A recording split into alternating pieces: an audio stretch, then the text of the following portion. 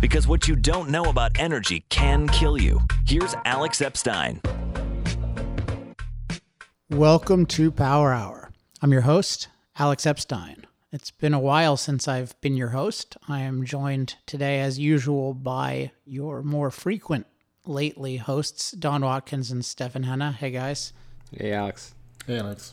So, I've looked at the stories you guys have prepared, including there's one that involves me, and I have some thoughts on them, and I'm really eager to get started. So, Don, why don't we do your first story?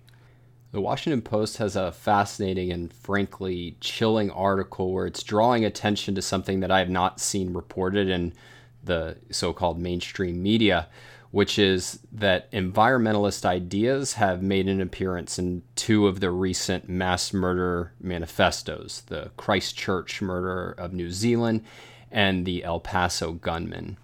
And the article's called Two Mass Killings a World Apart Share a Common Theme, Eco-Fascism. And this is by Joel Achenbach. And according to the Post, the alleged Christchurch shooter declared himself explicitly an eco-fascist and railed about immigrants' birth rates. And in the El Paso shooter's statement, he bemoans water pollution, plastic waste, and an American consumer culture that is, quote, creating a massive burden for future generations. And the Post goes on to note some various aspects of environmentalism that can feed mass murders and that have been endorsed explicitly by larger groups of white nationalists. For example, it talks about environmentalist apocalypticism and overpopulation catastrophism, and how these can be extremely appealing as rationalizations for mass murder.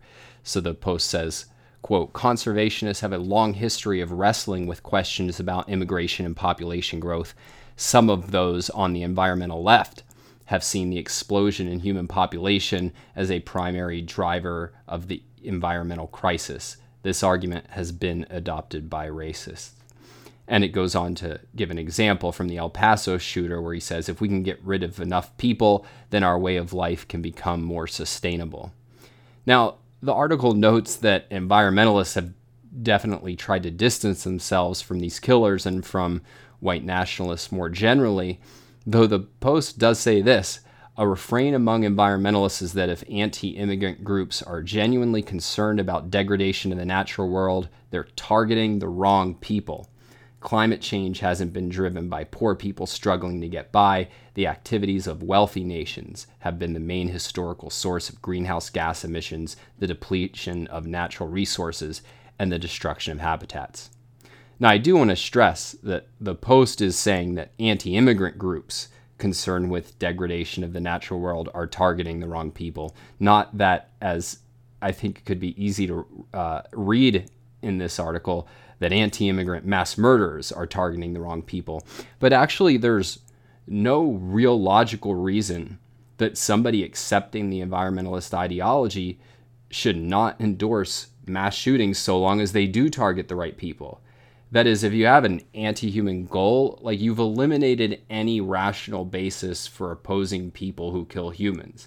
And in fact, and I mean this seriously, policies that they advocate are essentially not that different from mass shootings, except that if followed, they would be deadly on a far greater scale. Yeah, well, I mean, here's a sobering fact, which is who has the lowest carbon footprint in the world? I mean, mass murderers.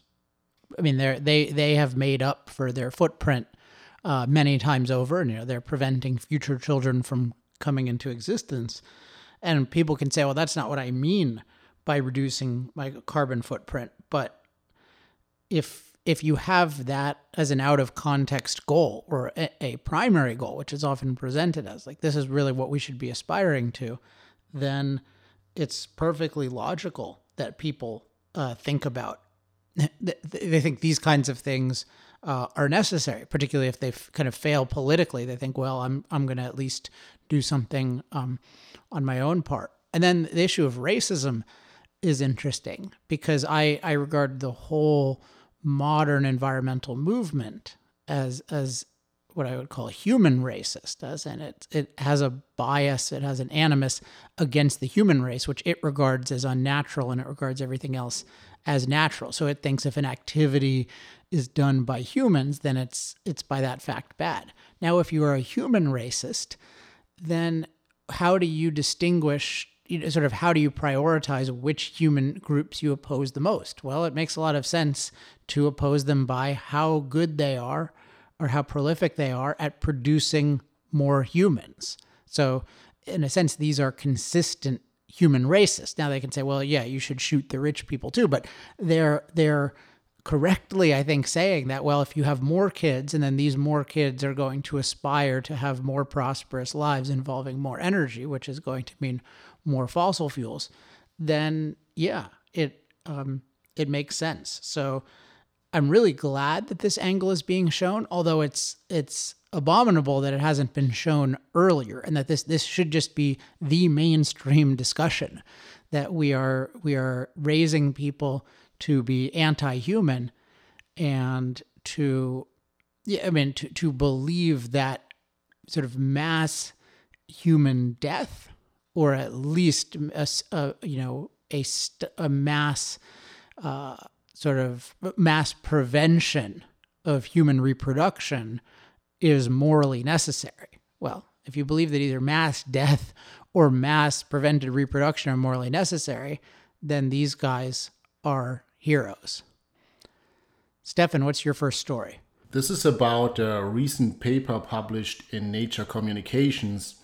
And the paper is named Discrepancy in Scientific Authority and Media Visibility of Climate Change Scientists and Contrarians by Peterson et al. And so this has been making the rounds, and it's viewed as sort of a blacklisting of people who don't toe the climate catastrophe line. And so what it essentially does is it compiles two lists of people, one of people who have some media influence and are also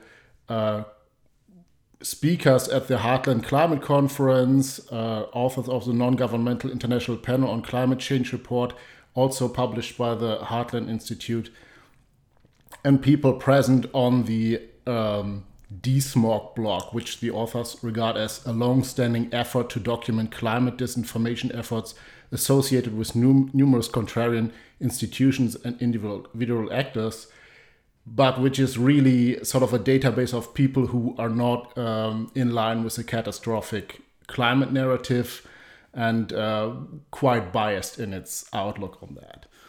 And so first, the good news is among these alleged contrarians and deniers, as the authors call these people, Alex makes the list in the first third of the list, which is ranked by media influence. So congratulations to Alex for having some influence on the debate. And the second list, they are comparing with the first one, is compiled of scientists who publicize in climate change related fields and are the most highly cited and also have some media visibility. So examples would be Michael Mann and Kevin Trenbers, which are household names to people following the climate debate in the mainstream media. And so they are comparing these two and their visibility, how often they're quoted and invited on media outlets and so on. And so the obvious narrative of this is, okay, so we have one list of people who don't have a lot of scientific credentials, but still have some media influence on the climate debate in the public realm. And then in juxtaposition to this, we have some super top scientists who are cited all the time in scientific papers, and they have a lot of authority, as the authors call this, in the field, but they are not heard remotely enough in comparison to their actual degrees and professional credentials. And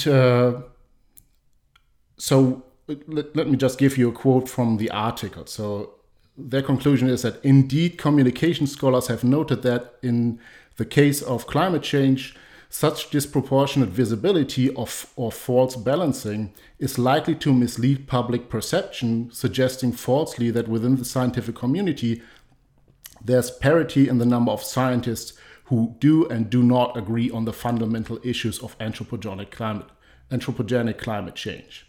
So this is sort of their conclusion or finding, that there's a disproportionate amount of non-catastrophic narrative in the public eye.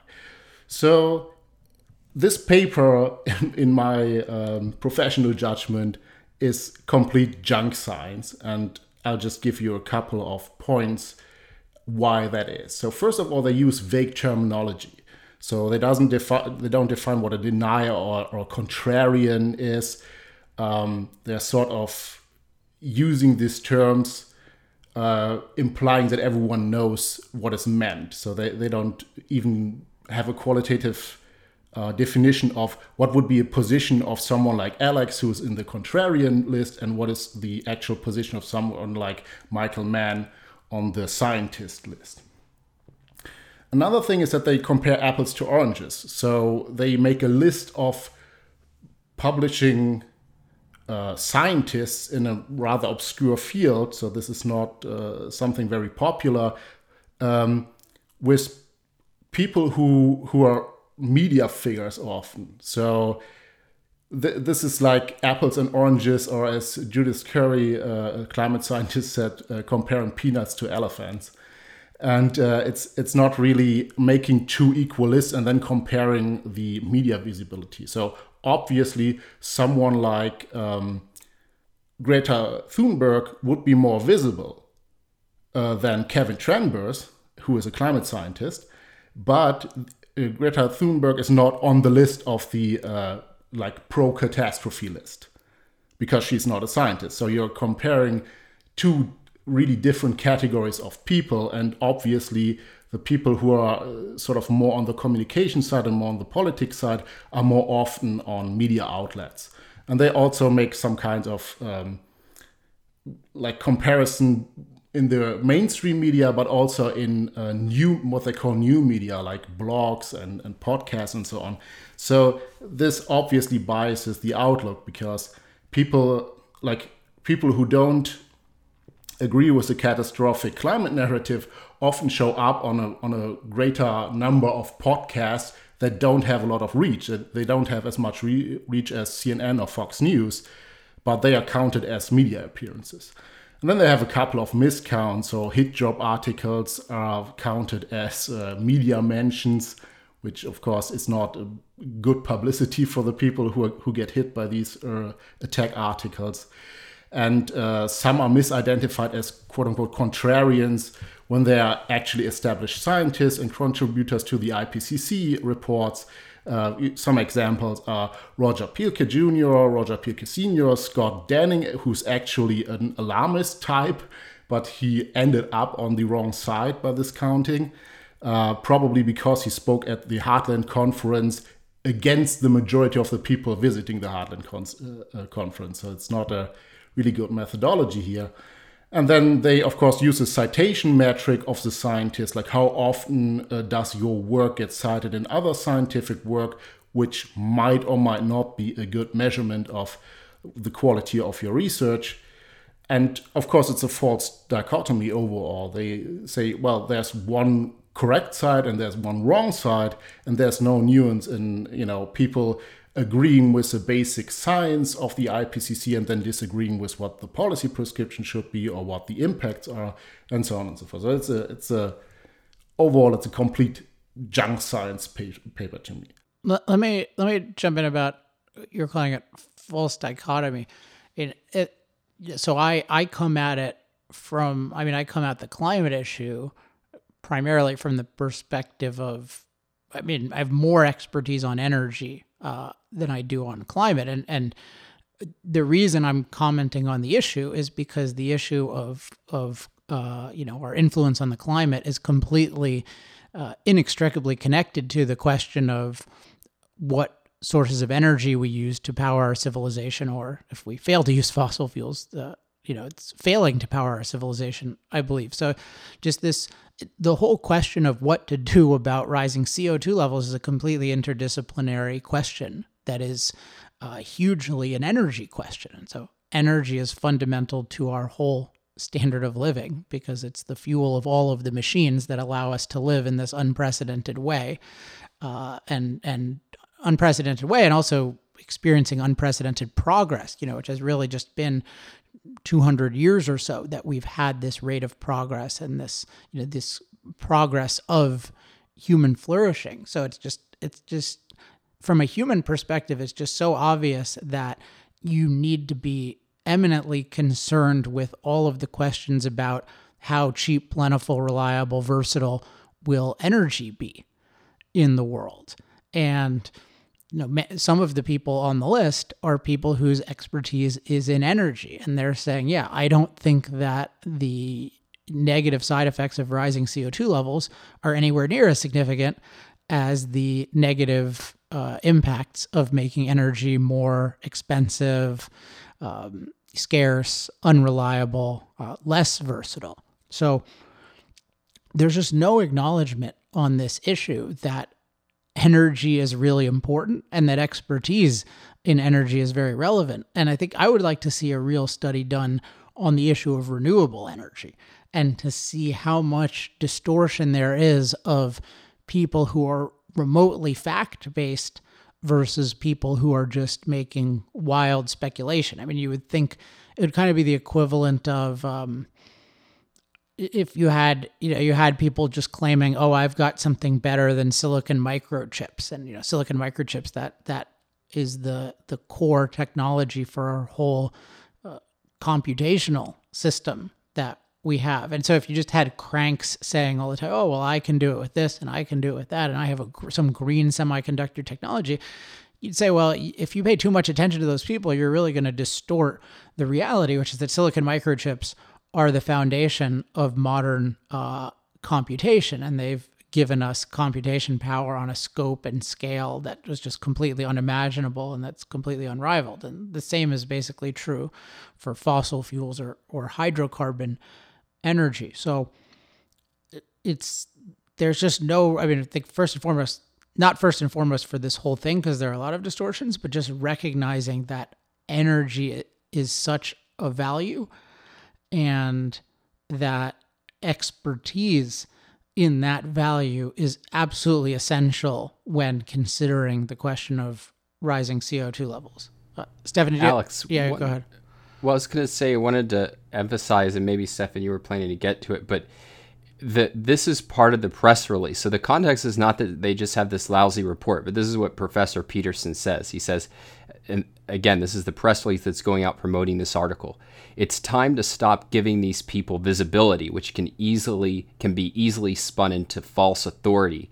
By tracking the digital traces of specific individuals in vast troves of publicly available media data, we develop methods to hold people and media outlets accountable for their roles in the climate change denialism movement, which has given rise to climate change misinformation at scale. This is really an active effort to come up with a list that the media and others should use, not to promote people like you and like the other people on the list. Yeah, so it's a very direct attack, and you can see with other things we've discussed that there is, among major media outlets, they're trying to develop policies that essentially, they think of it as how do we properly acknowledge the climate crisis or climate emergency, and then really how do we somehow get people to do the right thing from our perspective, which they just keep refusing to do. And so one thing is, The Guardian had it as, we're going to call it climate crisis or climate emergency, but you can see it as, yes, do not allow these people. And if you allow these deniers, these people were in a published paper, this was on the deniers list. And then as much authoritarianism as exists in this debate, that can be considered decisive. So it's really an attempt to, it's an attempt to suppress actual discussion. And you can see that in just the sloppiness of it it's very much, we want our clique to be unopposed, not actually we want to help people make certain distinctions, which I could imagine a paper that sort of classified people in a certain way that was useful to people, but this is not that. Stefan, did you have any other thoughts on this? Yeah, so I slightly disagree with the categorization as a blacklist, and many people have called it a blacklisting, but I think like the sloppy nature of how they sorted people into the different buckets, to me doesn't indicate a blacklisting of individuals, like sort of a list of people who shouldn't be invited, but it's more like the establishment of a narrative, like there's a correct narrative and everyone who falls out of this cannot be important enough to show up on media and actually needs to be suppressed. So I don't think it's a targeted list in that sense. But there's also an issue going on with this paper according, it's an alleged ethics violation going on, and it might be retracted because of that, because they gathered personal data from the people and publicized it with real names and not anonymizes, and this might be against the law, and I think it's published in the UK. And I wouldn't like to see that, because I think this paper is important. I think it should be accessible to the public with all of its content. And also the reactions by these alleged top scientists and their following should also be on display, because we need to see this for what it is, which is sort of a bullying tactic against people who don't toe the line. And I think the vague language and sloppiness is very intentional, because you don't need to define what the actual correct position is, and you don't need to argue about that. You just say, well, there are legitimate and illegitimate voices, and we decide which one is legitimate. And so this is sort of the method employed here. And I think it should be transparent, it should be widely shared, and people should read it for themselves. It's written in plain English. And it should be in open daylight what's going on here. Got it. Don, what's your next story? In a past episode of Power Hour, we talked about how Texas has been shutting down coal plants and replacing them with mostly wind turbines, and that last summer this led to people being quite worried about blackouts. And we also noted that wind apologists dismissed those concerns, and certainly after were quite triumphant about, look, see, there was no problems. Well, early last week, wind power generation in the region plunged for 3 days straight while temperatures hovered around 100, and the electricity grid in Texas was under so much strain that Texas was the single most expensive place to buy power in the United States. Wholesale electric prices, for example, jumped up, this is not a typo, 36,000%, and reached as high as $9,000 a megawatt hour, and averaging over $6,500 a megawatt hour over Texas, with like the lowest price being $250 a megawatt hour. And just to give some context on what those numbers mean, at the same time in surrounding areas, you saw a range from 17 cents a megawatt hour, and I think that was in Louisiana, all the way up to about $61.95, I think, in the Chicago area.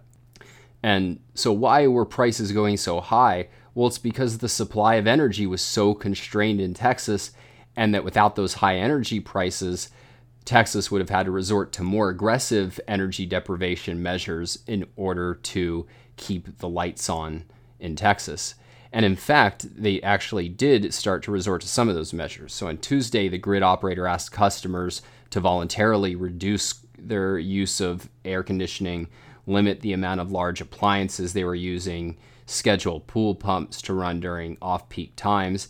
And had things gotten any worse, Texas was ready to resort to telling businesses to shut down, which is called industrial demand response, which we've also talked about in the show, and ultimately resort to rotating outages. And so one of the things I want to stress from this story is that it's not like we face a choice between oh, you have these widespread blackouts that completely bring the state to a standstill, or a grid to a standstill, and then everything else is just fine. That in order to avoid widespread blackouts, a grid overloaded with wind and solar, it has to resort to all sorts of painful measures, from high prices to voluntary energy deprivation to industrial energy deprivation to rotating energy outages, in order just to avoid a complete catastrophe. And one of the things I find really troubling is that these stories don't get a lot of attention, because these are warning signals. And it allows wind and solar supporters to go on and say, hey, look, there weren't any widespread blackouts, the system's fine. But actually what we're seeing is that it's becoming super vulnerable, particularly in closed grids like in Texas that can't easily trade, buy electricity from neighbors. And so, I mean, the basic principle is that, just because the patient didn't die doesn't mean that he was healthy. Well, and we should probably think of what terminology to use, because you mentioned, I think, industrial demand response. There are all these euphemisms that are designed to cover up the truth. I think the term blackout should somehow be used. I mean, it's sort of like an industrial blackout or a targeted blackout or something like that. Yeah, I mean, if you just look at it, if you just even take the last 10 years, certainly the last 20 years, just obviously the capability of producing electricity has dramatically declined. And you think about what a negative achievement that is. I mean, both because electricity is so important, but also just it's not like we've learned less. It's not like we've unlearned how to produce electricity reliably. We know much more, and in fact, we have better ability to produce coal and gas more efficiently. So if anything, we should have higher reliability, lower prices.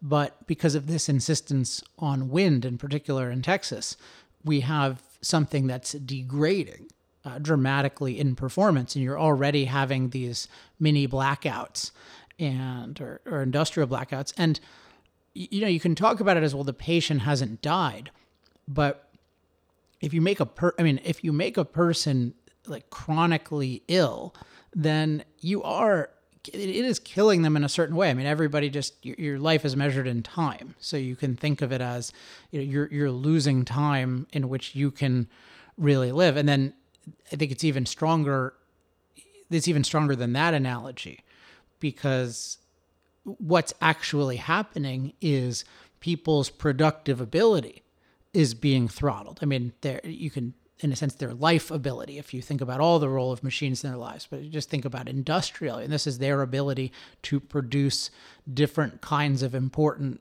goods that people regard as crucial to their lives. And that means that they can't produce as many of them, or that they are going to be more expensive, or in some way they'll end up being lower quality.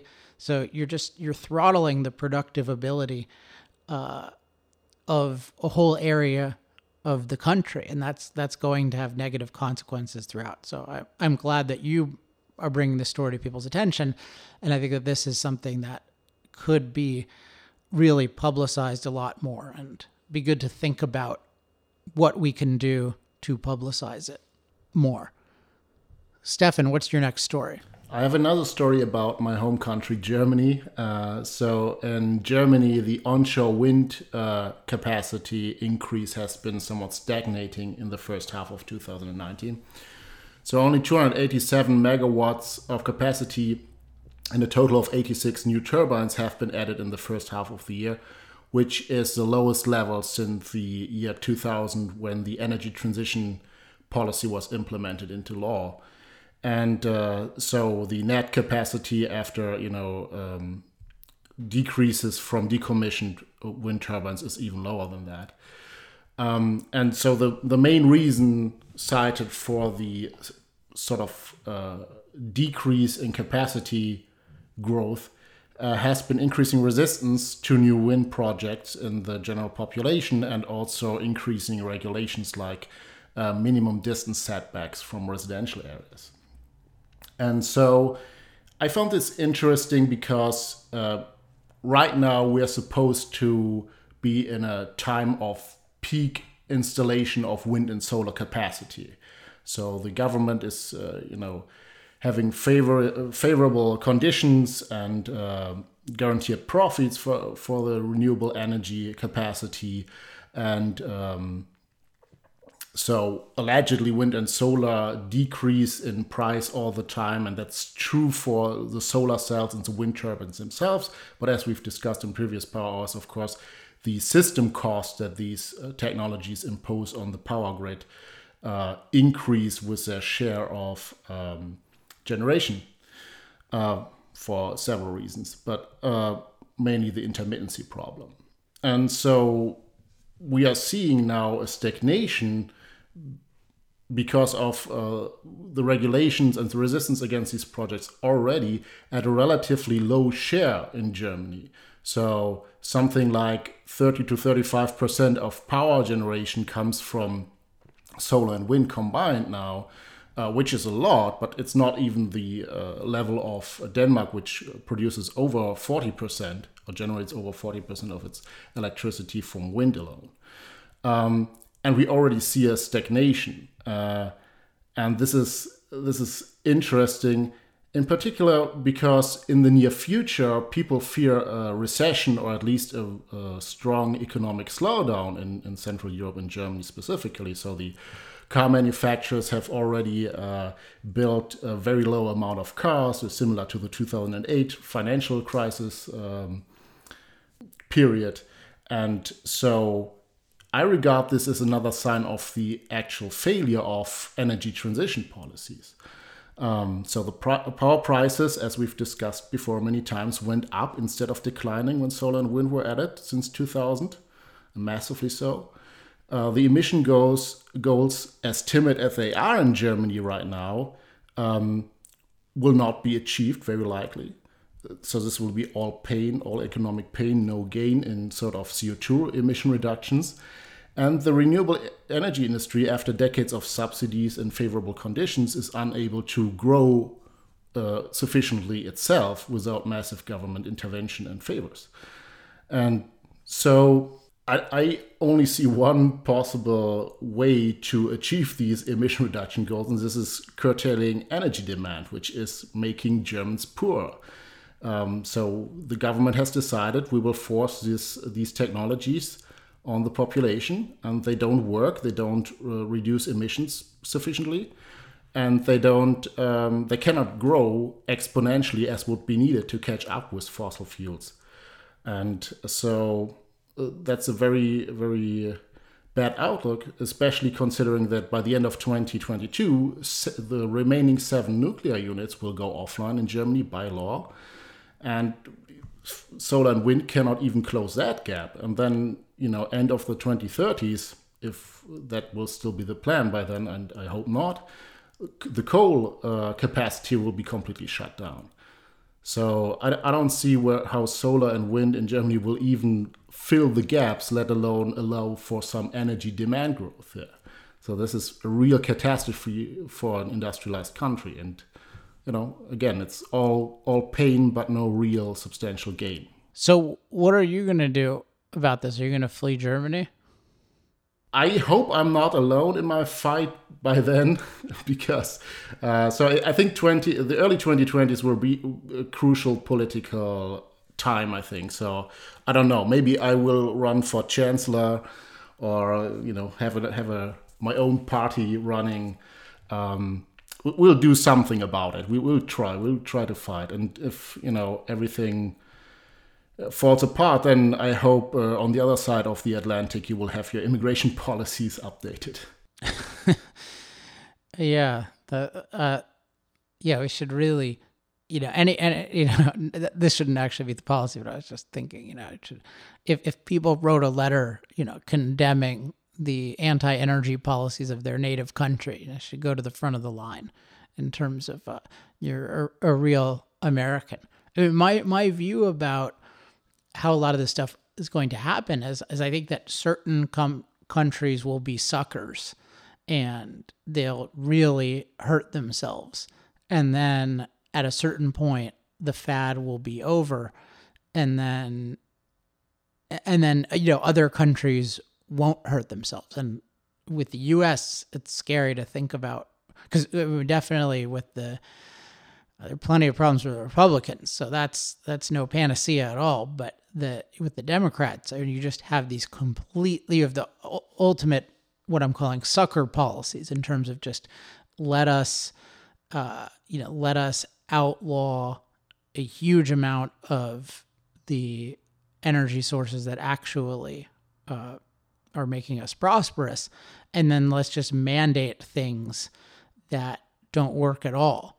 And you're seeing, I mean, do much, much more than Germany. So to do that many times over and expect a different result. And then so if we do that, then you get a really bad result. And then the question is, and with a lot of those things, you can just undercut yourself hugely in the long term. Now, I think that once enough countries do it, then there will just be and there will be clearly, even more clearly, I think, certain countries who just don't follow these commitments because they're so clearly destructive, and then certain ones that do, and then they're suffering mightily. So I would like to prevent everyone from doing it, but I'm particularly concerned about the U.S.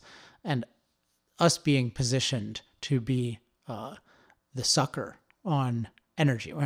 For many reasons, it's worst from my perspective for us to be the sucker. One is that I'm here, but another is just we're the place with proper mineral rights. So we're a place where you can really innovate in terms of things happening underground. So forbidding, you can imagine like with fracking, forbidding it in France is one thing, but forbidding in the US, that just stops innovation that will ultimately positively affect everyone around the globe.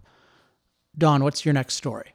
Axios, the publication that we love to hate, actually has a report acknowledging some of the problems with wind and solar.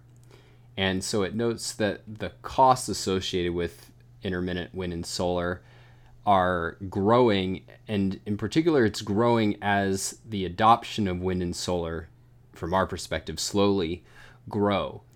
And in particular, it's citing a report from Wood Mackenzie. This was part of a report that we talked about a few weeks ago in the show, noting that as wind and solar come to be adopted more on a grid, this not only has certain problems generated by the intermittency, but it has economic problems, major economic problems.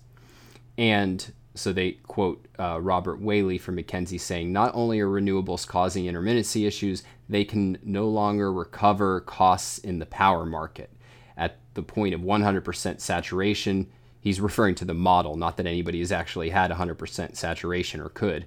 He says in their model, at the point of 100% saturation, they're completely dependent on government policy or subsidy. So this is a little bit of a tricky concept to explain, so bear with me, and both of you, I encourage you to come step in and clarify any piece of this that you think hasn't come through.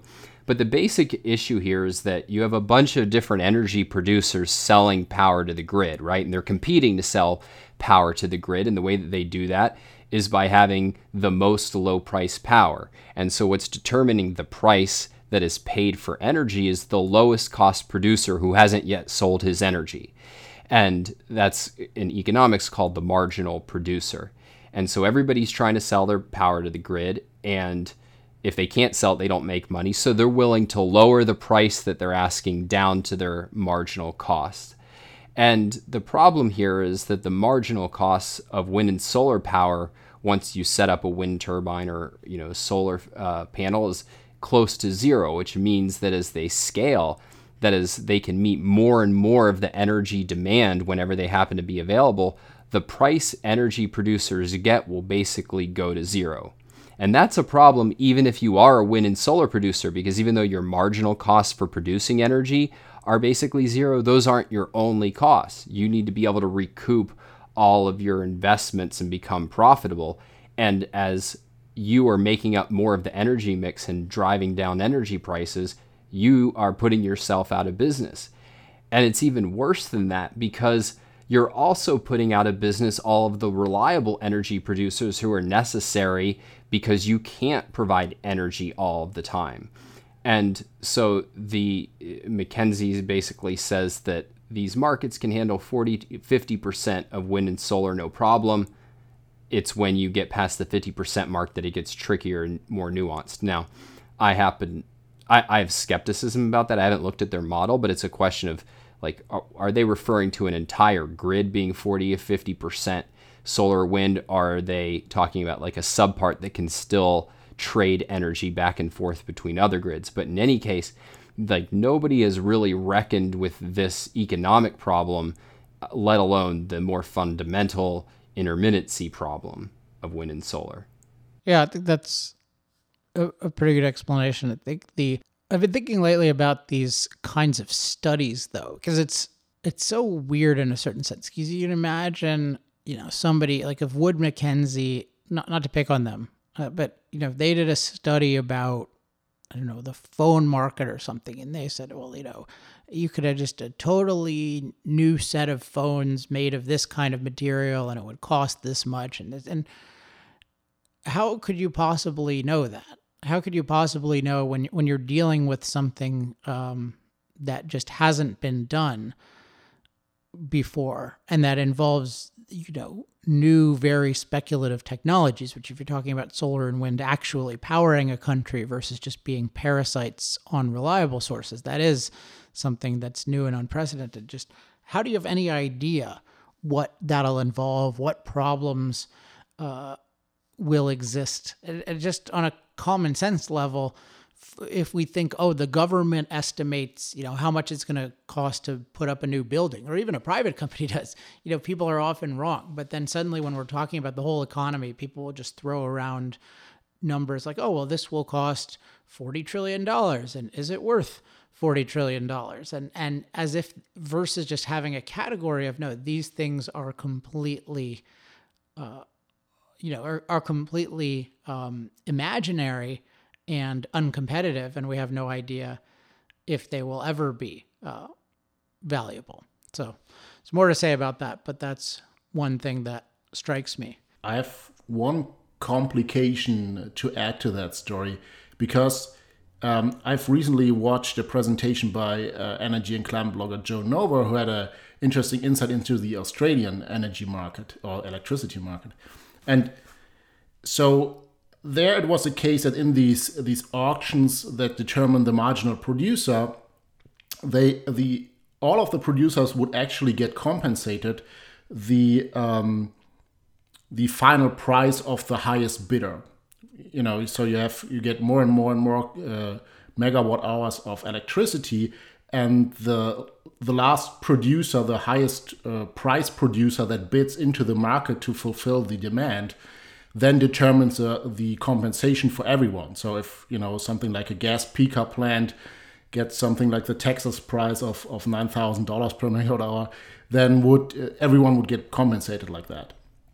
And so everyone in the lower price marginal producer realm, particularly wind and solar, had an interest in destroying all the middle cost coal and gas power plants.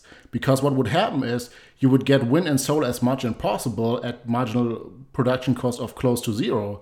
And then every one of them would get compensated by, the marginal price of a high price gas peaker plant, right? So they would destroy all of the reliable capacity as sort of in the middle price realm. And that would be very beneficial to them, until, of course, the point where the grid collapses because all of these reliable producers are gone. And I think that's what happens in Australia a lot, where reliable power producers get decommissioned, particularly coal plants, and then you have only some more expensive plants and solar and wind.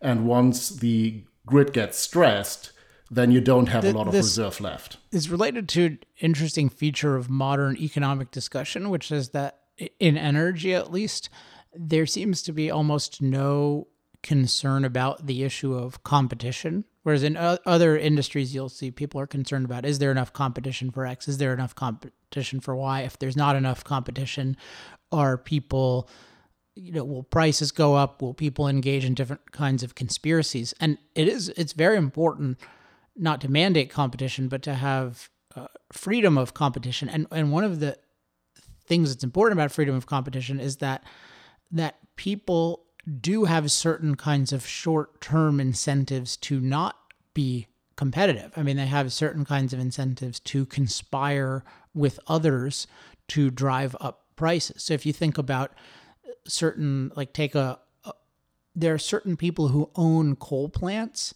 where they are very eager for other coal plants to shut down, because when there's a crisis, then those coal plants can just print money. And I know people involved in these kinds of transactions. And so from an individual and from a consumer perspective, you really want to make sure that all the different power producers are free to compete. But what you have is this perspective that, well, we collectively should somehow reduce the number of coal plants or reduce whatever else, and then not recognizing that, oh, wait, this is actually a strategy that the remaining plants will love, because they, and you're showing here, they can get paid premium prices that they wouldn't otherwise be able to earn. So I think there should be a lot more concern about real conspiracy among producers to drive up electricity costs, and not just think of it in terms of, well, all coal producers must be allied. In a sense, certain people would, if they could, would be happy to be the only coal producer, or somebody might want to drive coal companies and get utilities out of certain plants. And I know people who get utilities out of certain plants and then they buy the plants. You can just buy really good coal plants at fire sale prices right now. So that's just a really important dynamic of freedom of competition. And particularly when you have the whole utility monopolization of electricity, you need to be even more concerned about that. Okay, Stefan, one more story, but it'll have to be a quick one. Okay, so this is about planetary protection, or also called contamination fears of the moon.